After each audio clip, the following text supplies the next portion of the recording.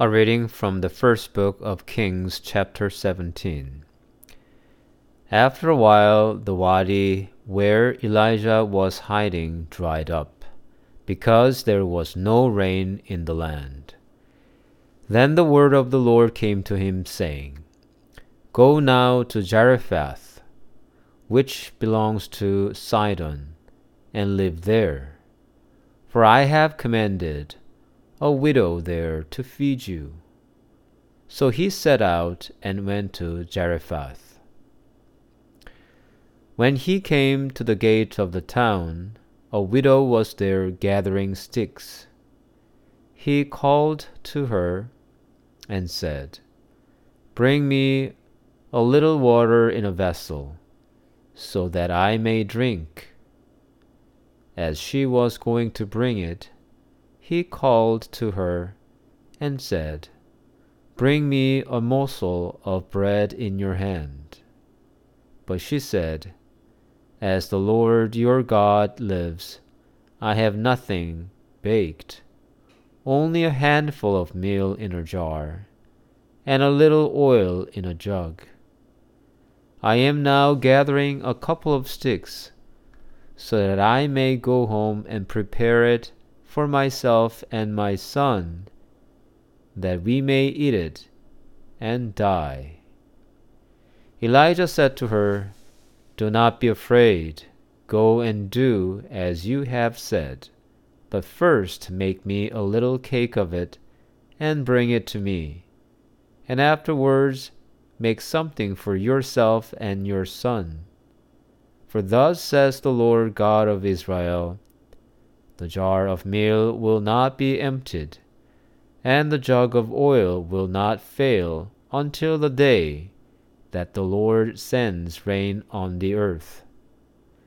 She went and did as Elijah said, so that she, as well as he and her household, ate for many days.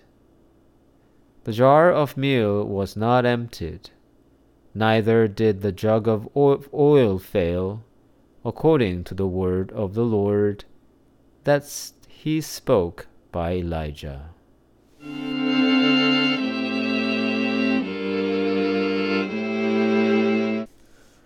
Today we hear another intriguing episode of Prophet Elijah.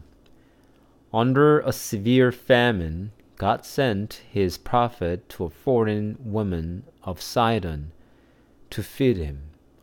Sidon was infamous for its idolatry, and it is the homeland of Jezebel, King Ahab's wife, from whom Elijah was running away. Why did God send his prophet there to be supported by an idol worshiper? Now here is another strange thing. Elijah asks this woman to cook for him first, while all she had was barely enough for her and her son to eat. Why did the prophet ask her to cook for him first?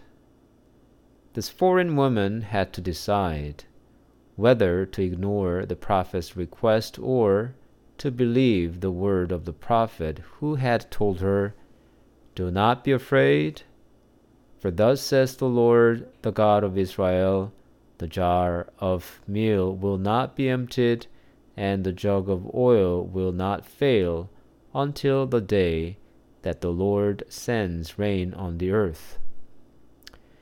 This story might have already reminded you of the Samaritan woman at Jacob's well in St. John's Gospel.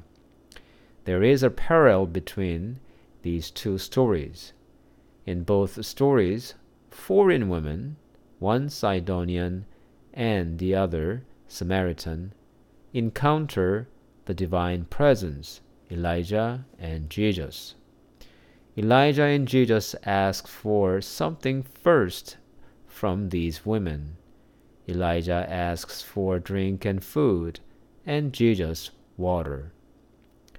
Both women encounter wonders of God and slowly develop trust and faith in God. The Sidonian woman finds her jars of food never failing. The Samaritan woman finds Jesus telling her true past. Both women experience God as the source of life. God turned the last meal of the Sidonian woman into a never-failing source of food. Through offering a cup of water, the Samaritan woman encounters the life-giving water, the Son of God. Both women finally recognize the God of Israel as true God.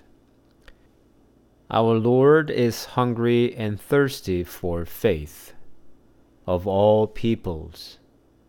That is why his prophets and even his Son were sent out and sought our faith.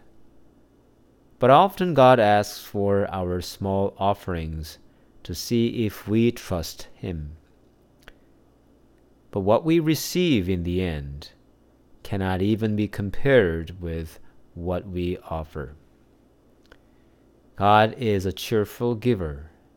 He is a generous Father who gives us the best he has.